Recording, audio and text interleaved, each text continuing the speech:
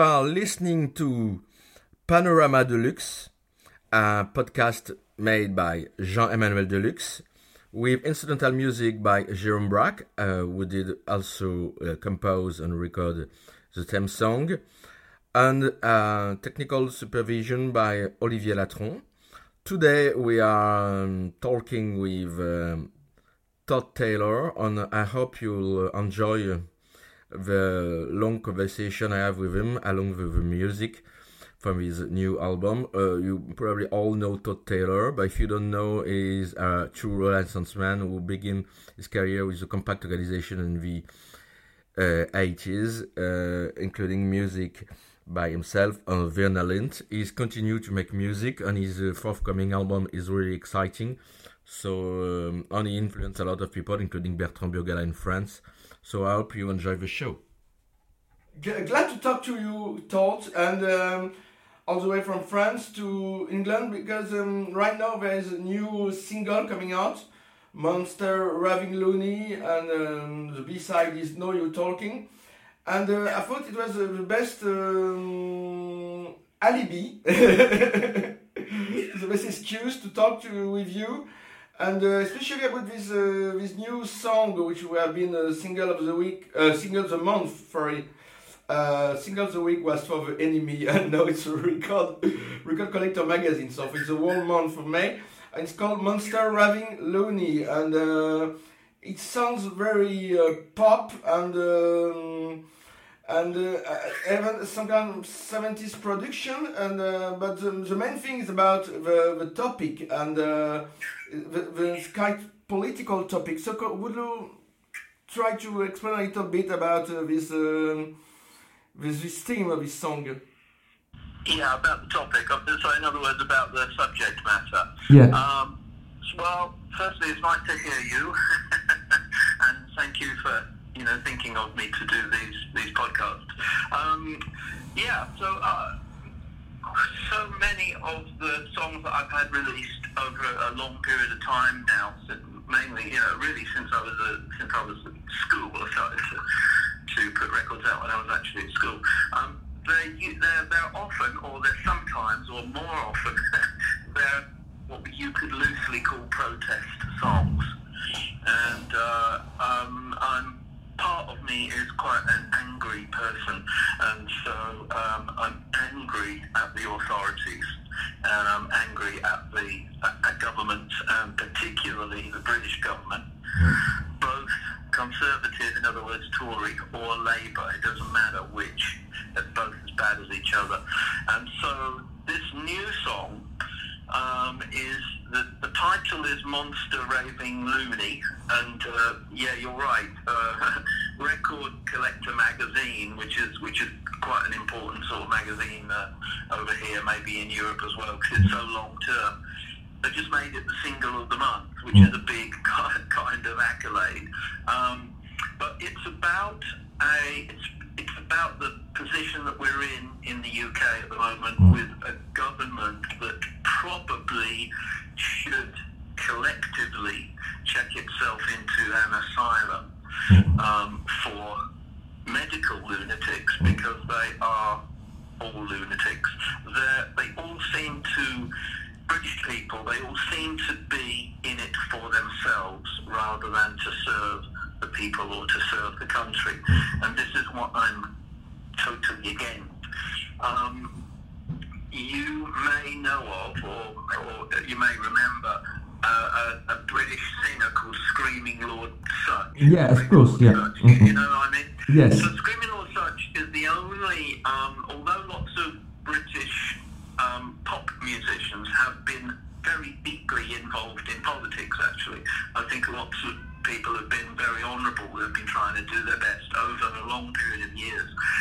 Screaming Lord Sutch was the most extreme because he started his own political party, which again people probably know about the Monster Raving Loony Party. And the Monster Raving Loony Party started off as a bit of a joke, but started to get lots of followers, because it was at the time it was the only alternative, and that's what the song is about. It's about if you want to be very, very unhappy and critical of your government, then, start your own party, start your own political party. That's what it's about. Okay, so listen to that song and we'll talk after that.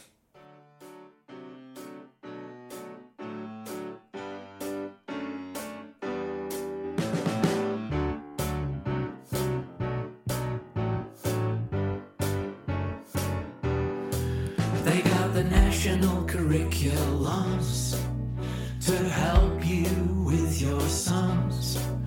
But folk today are broke today, wearing out their gums. They put the people on the street so you can help everyone you meet.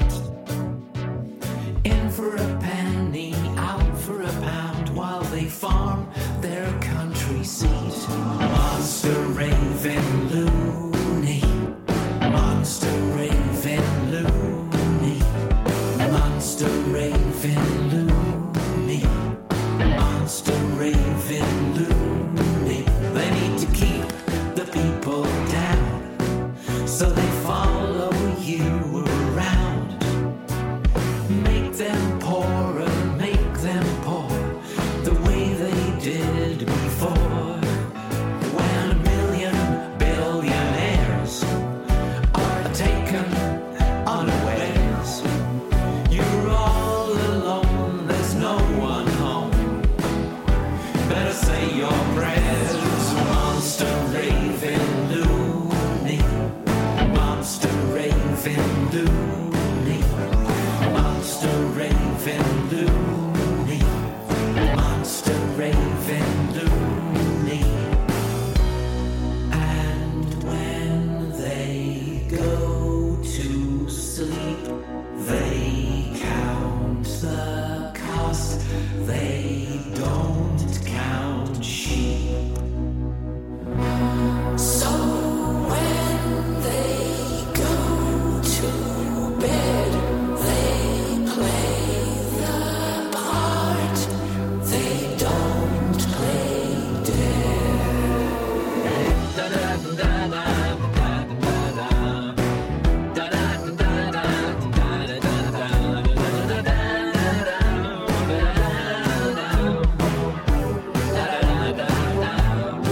Say you're sleeping rough at night, they tell you everything's alright, while they keep you in the pink, tell the people what to think.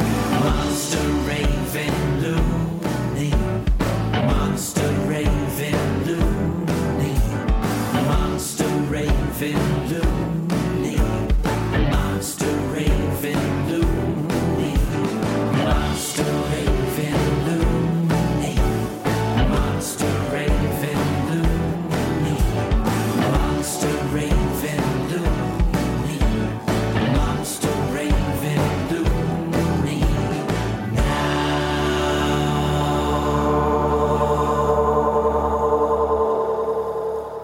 By listening to this song, it's all about England, but I don't know if you know the situation in France, and there's a lot of people who are not happy with the government at the moment, if you did follow the news.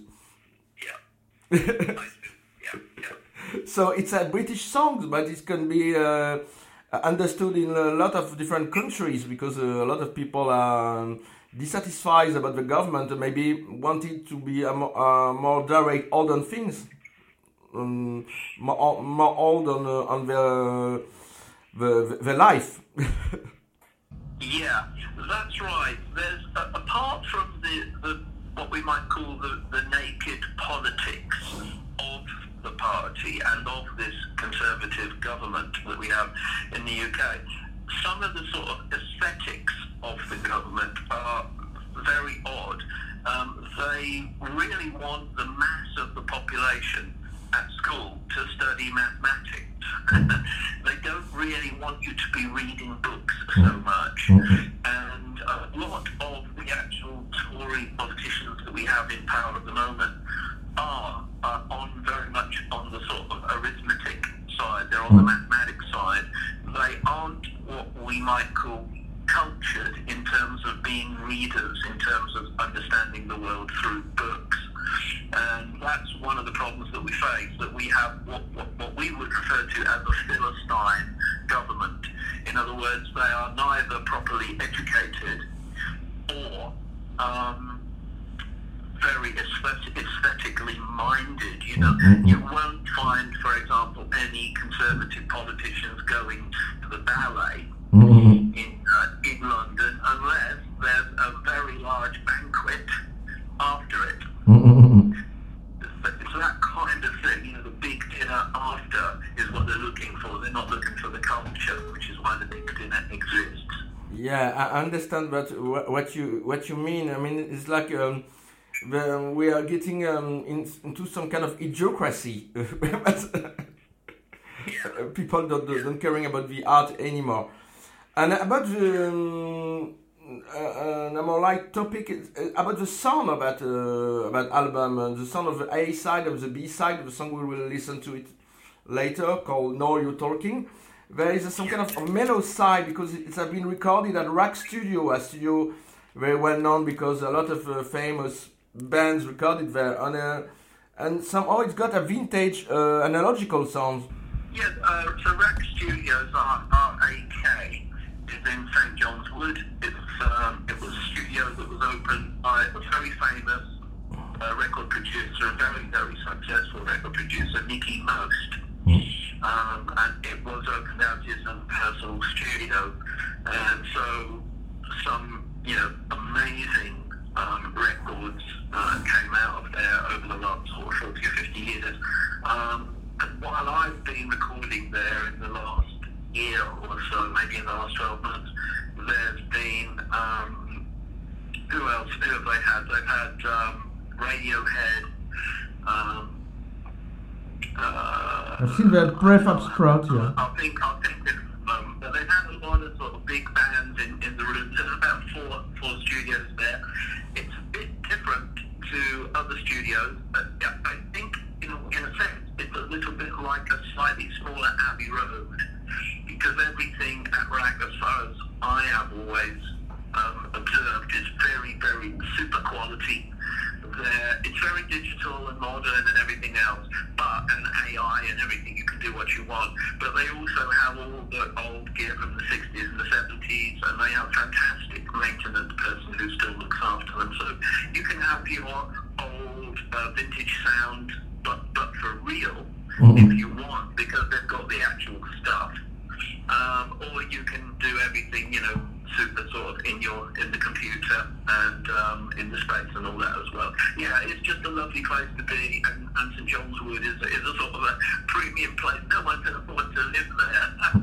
It's opposite Regent's Park, but it is a beautiful place to record. It's a real experience, actually.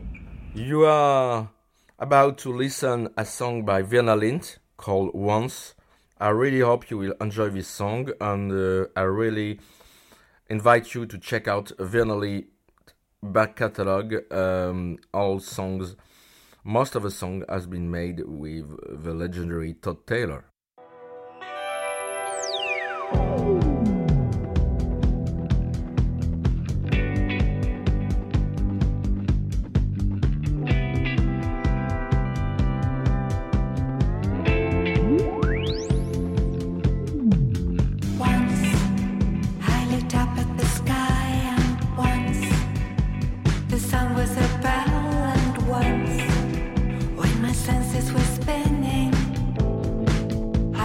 Until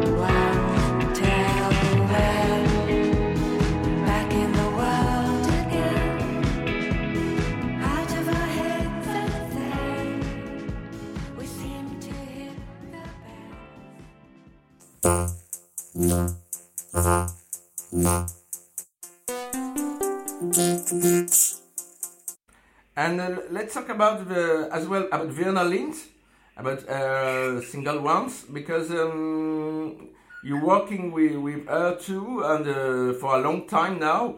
And but I would like to know how did you first discover her, and what did you decide to work with her first of all, and still working with her after all these years? Because in around the early 80s, for about 5-6 years, I had my own label, which is called the Compact Organisation, and that label came to exist because I was already at the age of like 21, 22. I was really frustrated by working with record labels because I had a record deal with Ireland Records when I was at school. When I was 16, I had a record label with them with a band that I was in, A Special Moment, and we got a kind of a taste of what record company people were like and what they were talking about constantly. And generally, they were talking a lot of the time. They were talking about marketing. Rather than the music. You know, they saw the marketing as kind of like number one and the music as number two. I think it's okay if the marketing and the music are 50-50 because we're in popular music. You know, we're not in classical noise music. We're in popular music, so we have to sell things to be able to make another record. That's one of the ideas behind the record business. But it did make me think of what I wanted to do, and I thought that the best way I could achieve making the records I wanted to make was to have my own label. So I started a label called the Compact Organisation, and then a year later, a guy called Paul Kinbeck, who was from GTO Records, who had a lot more experience than me, came in and said, I'm going to help you do that. We did it together for 5-6 years there. Mary Wilson was on that label, and the first record we put out was Attention Stockholm by Verna Lind. And I had met Verna Lind by chance in another way, and she just said to me, you know, I always wanted to hear a record about a kind of spy that wasn't a spy and something to do with Sweden and all this kind of thing. And she came up with this little song and played me the song. And I think about a week later we went and recorded it. It only took 3 hours to record the whole thing. And what I did was, unusually, I asked everybody that I knew who played an instrument to come to the studio. And so on the record, you hear about 25 people playing, but none of them quite know what the chords are, what the bass line is, or what they're going to be playing. So you get this nice sound of a lot of people playing, which is a bit unusual, you know, because as you know, you usually overdub the bass, and then you overdub the organ, and you overdub a trumpet. We didn't want to do that. We just wanted the excitement of having lots of people playing. So the first record, Attention Stockholm, if you dig it out, it's on Spotify. We pressed up 1,000 records, and Rough Trade bought all of them in one afternoon. And they phoned me up 3 weeks later and said, can you make another 1,000? So I did. Then I made another 2,000, then I made another 3,000. So we ended up selling, I think, about 8,000 copies of the 7-inch single, which was just phenomenal. And then the thing got exported to Japan, and we realized that there was this huge audience at the time. This was the mid to late 80s into the mid 90s. There was this huge audience in Japan that seemed to, you know, like or whatever, or be interested in all of my ideas, kind of thing, for records. So through the 90s, I did like one idea into another idea, into another idea. We recently made another Verna Lind record called Once, which you can hear on Spotify, and that was made at Rack as well. And Rough Trade always distributed all my records, so they are still distributing my records, and they're distributing the Verna Lind records as well. You are about to listen, to be more precise. You're about to listen to Bertrand Burgalat, L'Homme Idéal, and I really encourage you to check out Bertrand Burgalat back catalog on all the stuff he produced and released on Tricatel, called TRICATEL.com. and it's a wonderful label, and you can check out all the release. Is done with many artists, and including his wonderful self-composed music.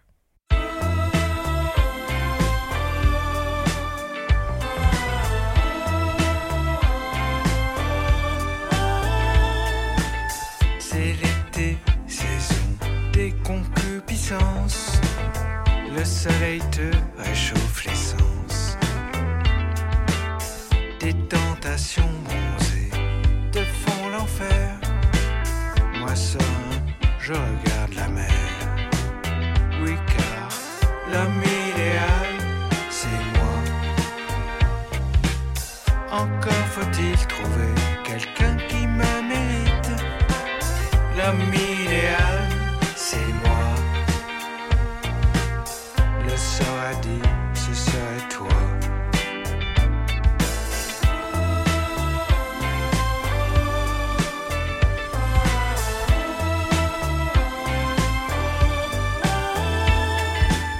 Des projectiles m'ont fendu l'occiput. Des choses qui arrivent dans les disputes. Mais les disputes, ce n'est pas cher payé. Si je peux te ensuite surveiller, trouver l'homme idéal, c'est moi. Il fallait désigner quelqu'un qui en profite. L'homme idéal, c'est moi. Et Jacques a dit, ce serait toi. Bertrand, à quoi vous pensez le soir en vous couchant? Souvent, on me demande mes C'est trucs, quoi vos trucs, mon secret. vos secrets? En un mot, comment je fais pour être ce que je suis? Comment vous faites pour être Je ce que vous réponds êtes? généralement, si je le savais, du coup, je ne le saurais pas. Ah bon? Eh oui, forcément. Si Et je vous laisse étiez cogiter à une ça. garniture à pizza, laquelle? Toutes tes amies ont balancé des porcs. J'ai bien peur qu'il en reste encore. Jamais n'ai-je tenté le harcèlement. Ici on fait de l'art seulement. Dès lors, l'homme idéal, c'est moi.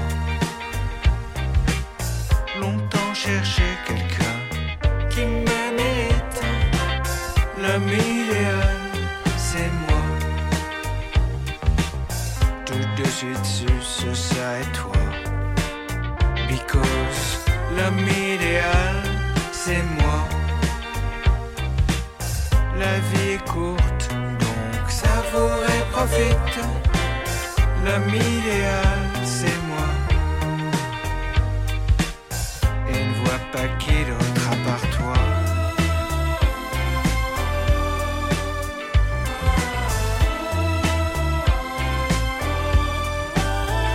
À part toi.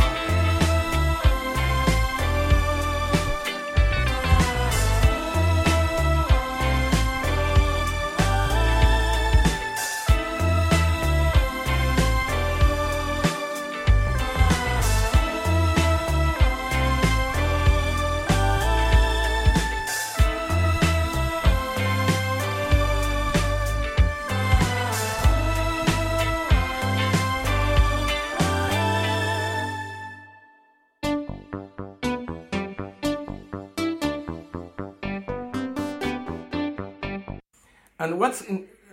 I suppose you are conscious of that. But in France, you did influence Bertrand Burgala, who always cites you as a reference. So I would like to know how do you feel about that? About being now a reference point and even encourage people like Bertrand Burgala to start his own record label in the mid '90s.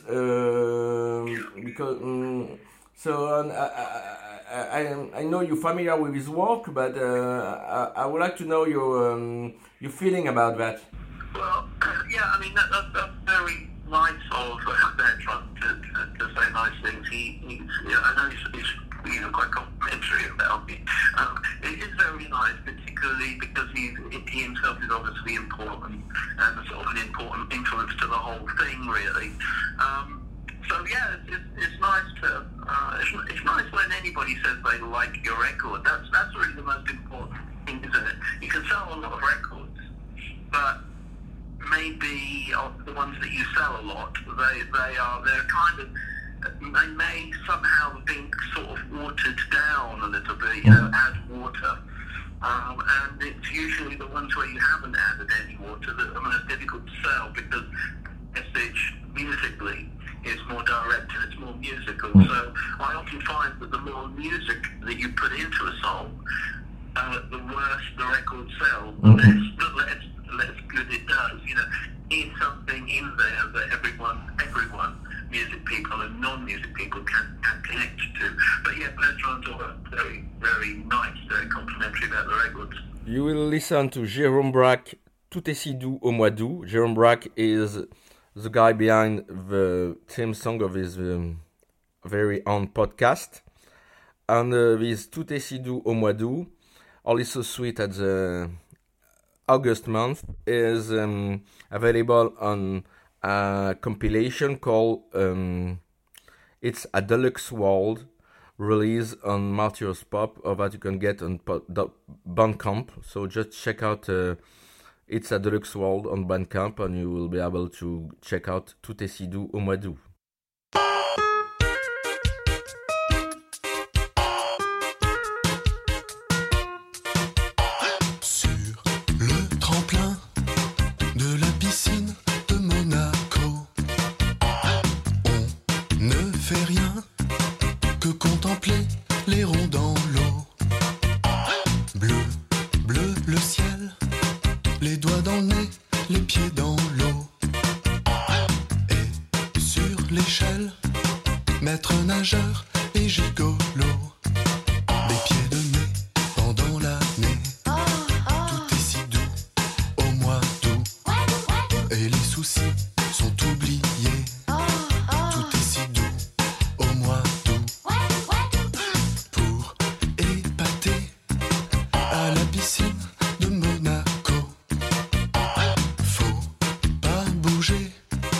La canicule cuit le cerveau, des pieds de nez pendant l'année.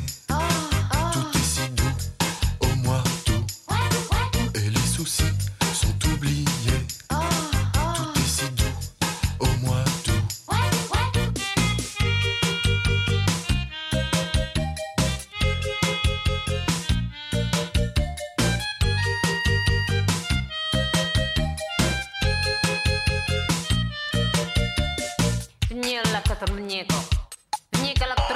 Правда в неко, неко рак, снег, ноко.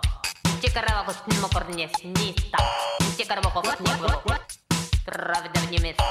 Sur le tremplin de la piscine de Monaco, je ne fais rien, je me fatigue que le cerveau.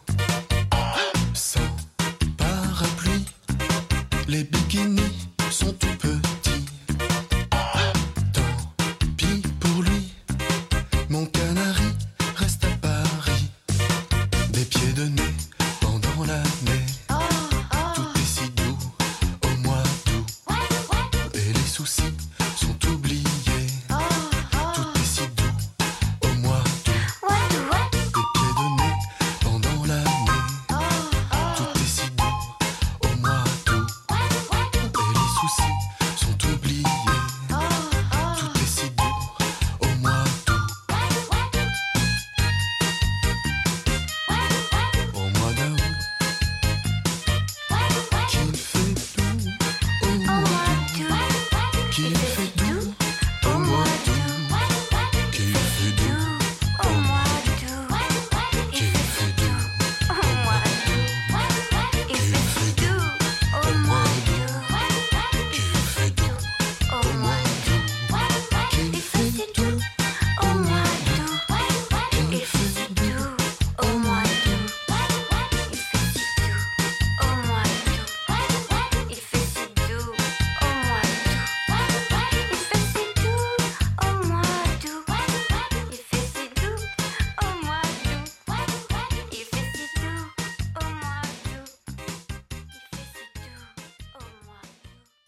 I really encourage you to check out Batam Lotto Désir Urbain. It's an European remix by David Desfontaines. On Batam Loader back catalog is available, and you can check out their website BATTANL,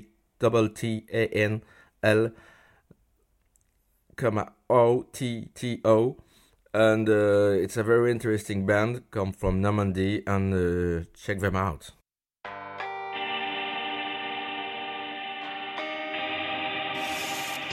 Dimanche bafoué, l'après-midi sur un pied, ma tête sciée sur les tapis à l'entrée, je rame dans ma tasse, je vois ton vent de face au désir qui me tient, j'ai pris la sortie, c'était après la pluie.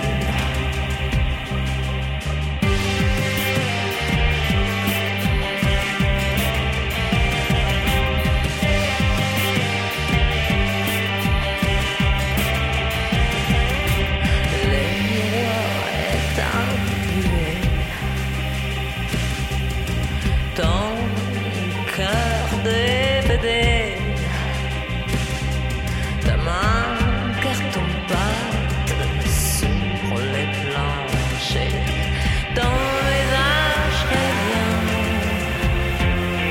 ton sourire disneyen, au désir tu me tiens,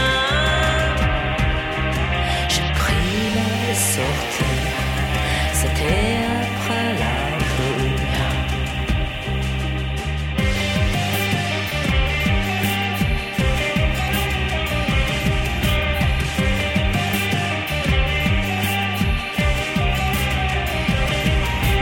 La vérité dans les poches,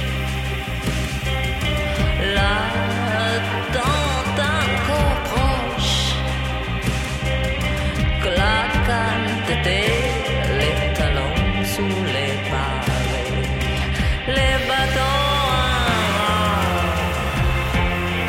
les rues crades, au désir tu me tiens,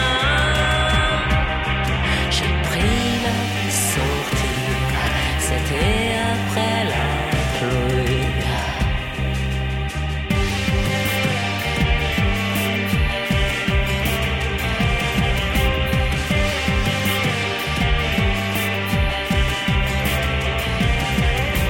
Les murs publicitaires, les regards testiculaires, harcelés, j'emprunte le chemin. Mon sac plus lourd, la pensée qui court, au désir tu me tiens, j'ai pris la sortie, c'était après la pluie.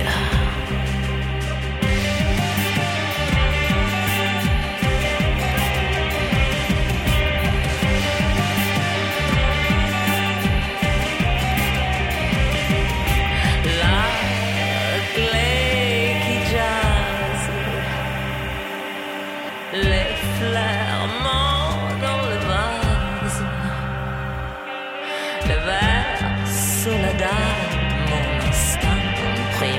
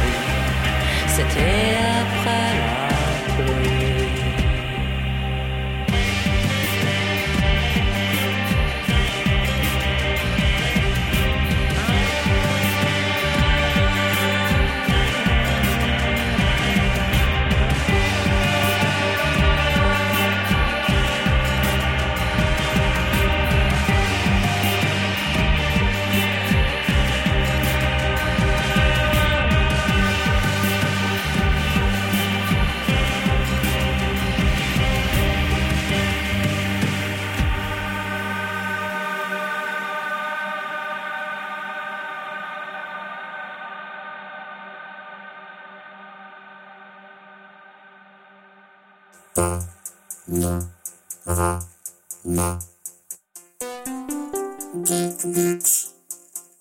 I've got two last questions to ask you, just a little bit, because you was involved for a long time with fine art, and I would like to have your feelings, your opinion about the art market now, because there's art for art's sake, of course, but as well no art and money and has been a big part of the game. And I would like to know your feeling about this global art market. The global art market. that's a big question in that. Yeah, I mean, it's the American who most of the time who know rule the things, Ben. Yeah, well, I always saw the contemporary art market, because just to be clear, we're talking about contemporary art. Yes. You know, I'm not into the sort of impressionism. No, I'm talking about modern art, particularly either.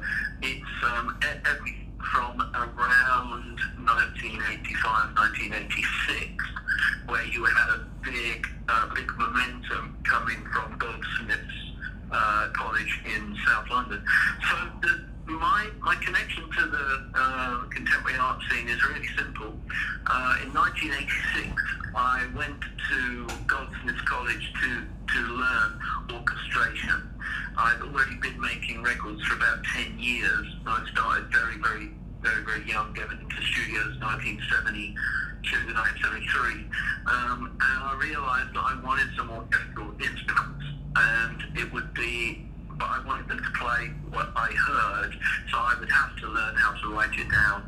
So 10 years later, about 1985-86, I went to Goldsmiths, and I did about 2 years worth of orchestration, organizing music, arranging strings and things like this, and watched very carefully how people actually play those instruments and how to get different sounds out of them.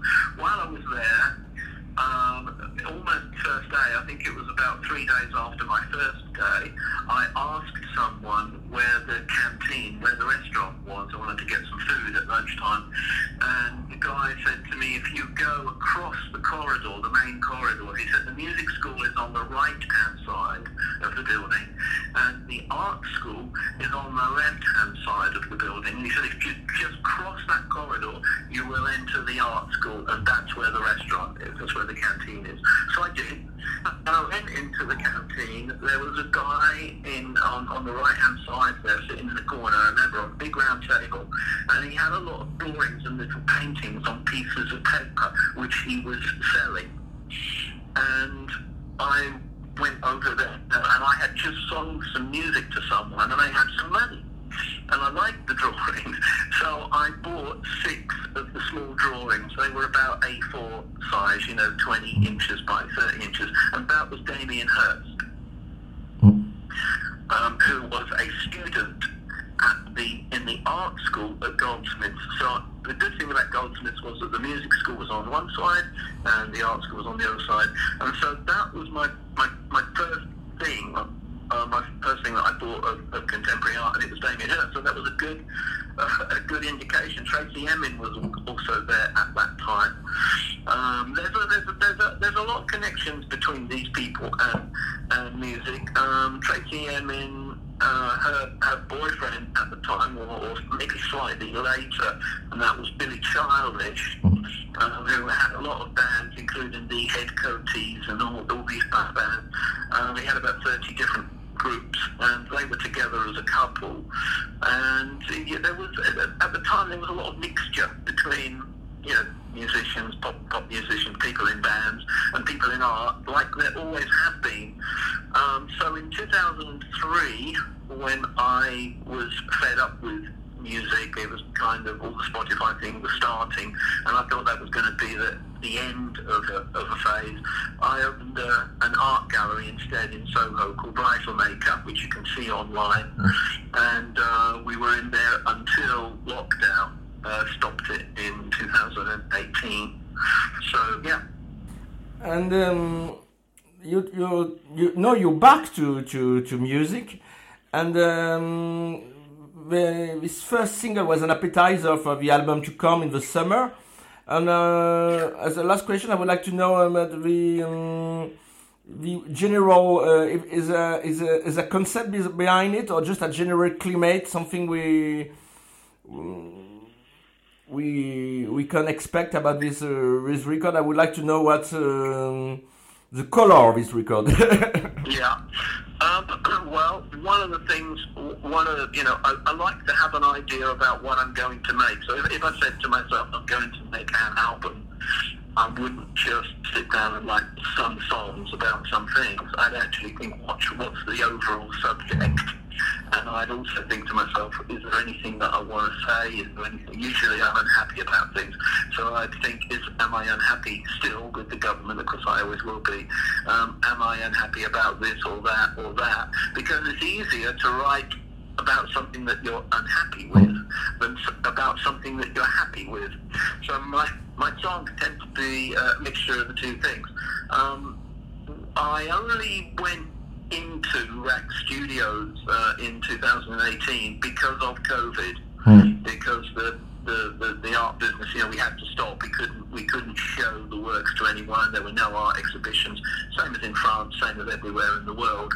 And so I thought, okay, well, I don't know what to do now, and I don't know how long this is going to continue. So I'd always wanted to go to Rack Studios to see what it was like. I'd never been there. I'd heard about it so much.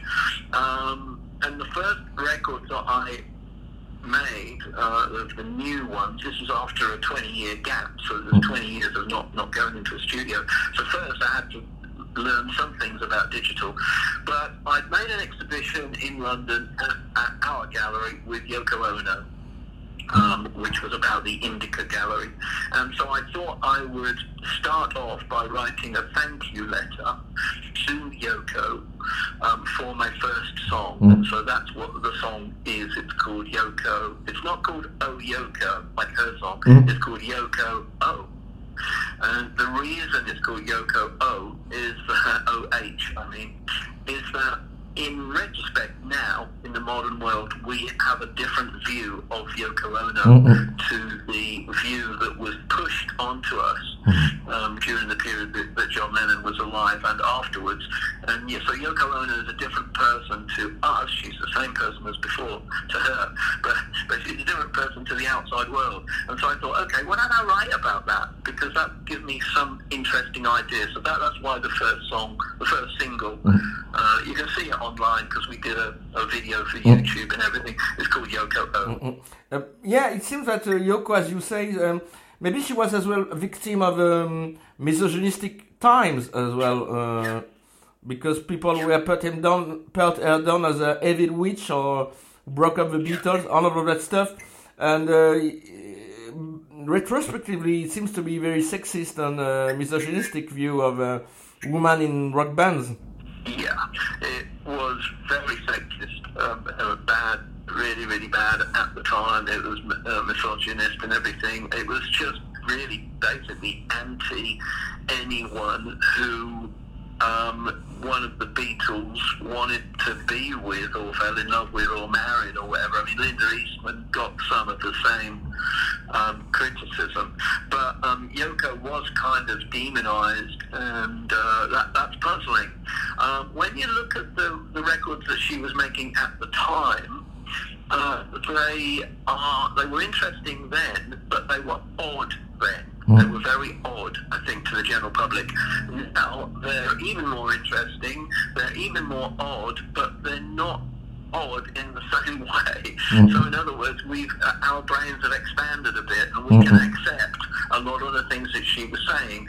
The other thing is that she was definitely ahead of the music people because she was coming from art side, so this was really the sense of it. Yoko was coming from a more sort of metaphysical approach than we had in pop music at the time, and the Beatles were really stuffed in pop music. They were packed and they were packaged, they were in a box, even though they were incredibly forward thinking four little geniuses and everything, but it was still subject to the ideas of the times.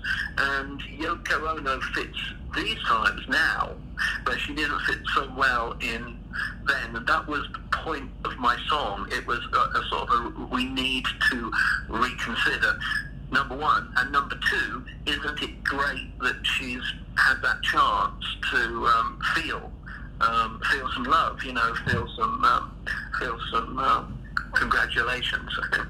And now you're about to listen to Jean-Emmanuel Deluxe and Friends, Lushy Life, taken from my own album Rouen Dream, featuring music by Kevin Corral, Bertrand Bergela, Shannon Hagan, and Zappi from Faust, and many other people.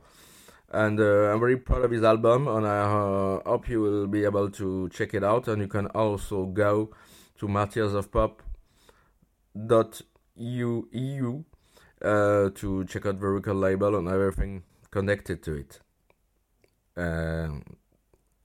Check it out. Comme vous, je suis mortel. J'ai eu un commencement et j'aurai une fin. Je suis né et je mourrai.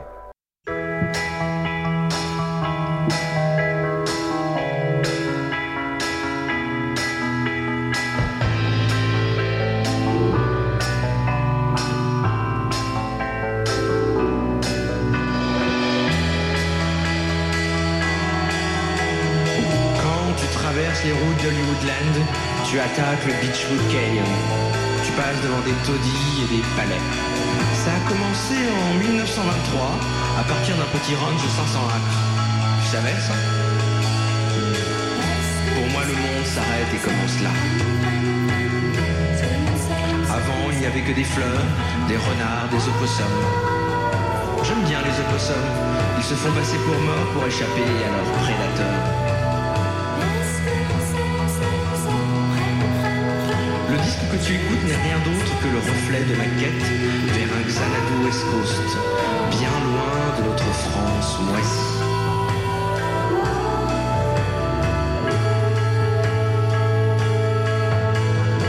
Je sais pour certains c'est bizarre de fantasmer sur Hollywoodland, mais moi je préfère ça. Je préfère ça à Revival Nab en Vichy, survêt pour tous ces bons vieux temps, qu'on nous joue en ce moment. Déjà petit, je n'aimais pas la géographie de mon pays et je préférais les mondes de carton-pâte et Colombo. Pourtant lui, il est francophile.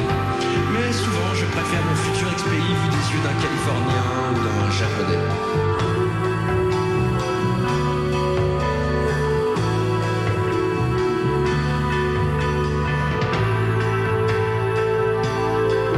Jean Follet un jour m'a dit qu'Hollywood était présent là où tu voulais qu'il soit. J'en suis persuadé. C'est pour cela que quand j'irai habiter là-bas avec les droits d'auteur de cet album, je ne serai pas dépaysé. Sortez-moi de là, je suis bloqué dans ma province glauque. Kurt Budge, Paul Williams, Van Dyke, Gary Usher, Harry Nilsson. Ça c'est du name dropping, hein, Vincent?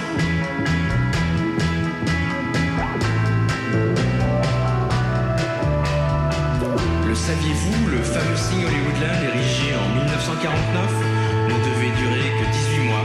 Finalement, ils ont enlevé le land et il est toujours là. C'est la liberté de la colline, celle qui exhale la créativité que je recherche.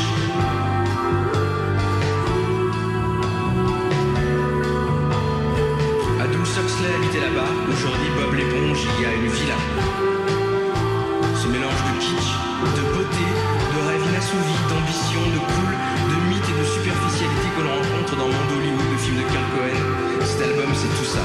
Cet album, c'est La La Land.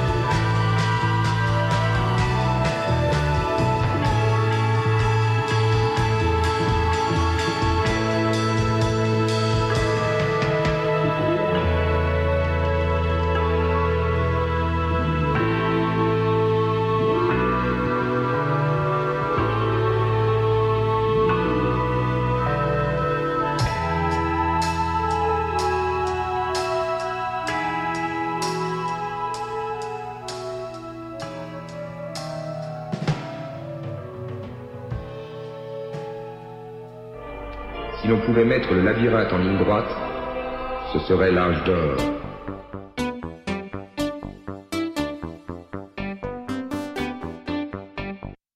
And just one last question before we end this program is about France and the way French critics analyze British music. Maybe we are accused of over analyzing things, but I would like to know your opinion about the way British pop is analyzed and seen in France, and finally, if you have a word to say to your French listener or fans.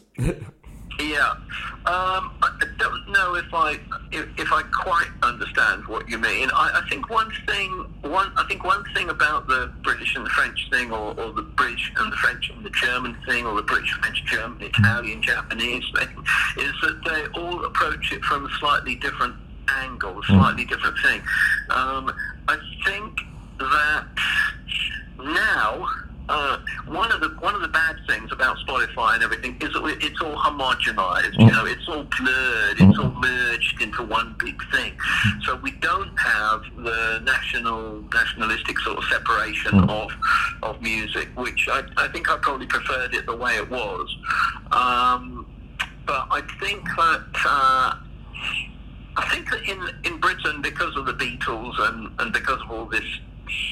And everything that followed, you know, because of everything that's followed, there has been British kids and English kids and young people, teenagers.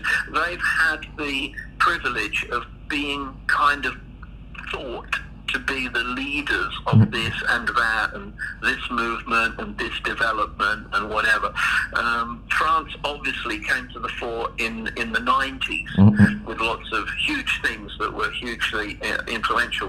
But before that, in a sense, it was kind of Britain. So that's why we had so much proliferation of styles. And so some people would think of British music as being folk music with a solo guitar, where the guy comes from or the girl comes from northern Scotland or the Hebrides or whatever. And some people will think of it as being Johnny Rotten, and some people will think of it as being something else. Harry Styles, you know. And it's everything. So I think it's all become a very sort of homogenized thing. And, yeah. Yeah, so let's have this. But your album, your future album, is very unique. So I think it's out from the general globalization. If I wanted to make one last comment, I don't know if you agree with me, man. Yeah. So thank you very much, John Emmanuel. It's been lovely to speak to you. Okay, thank you. See you soon. Bye. Bye.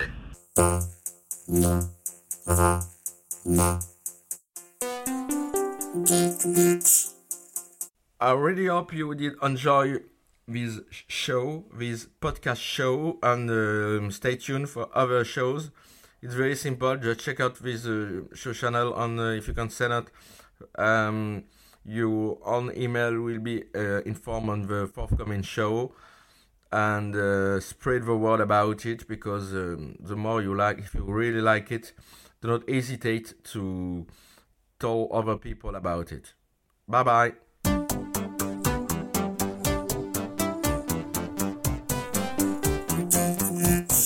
Shalom.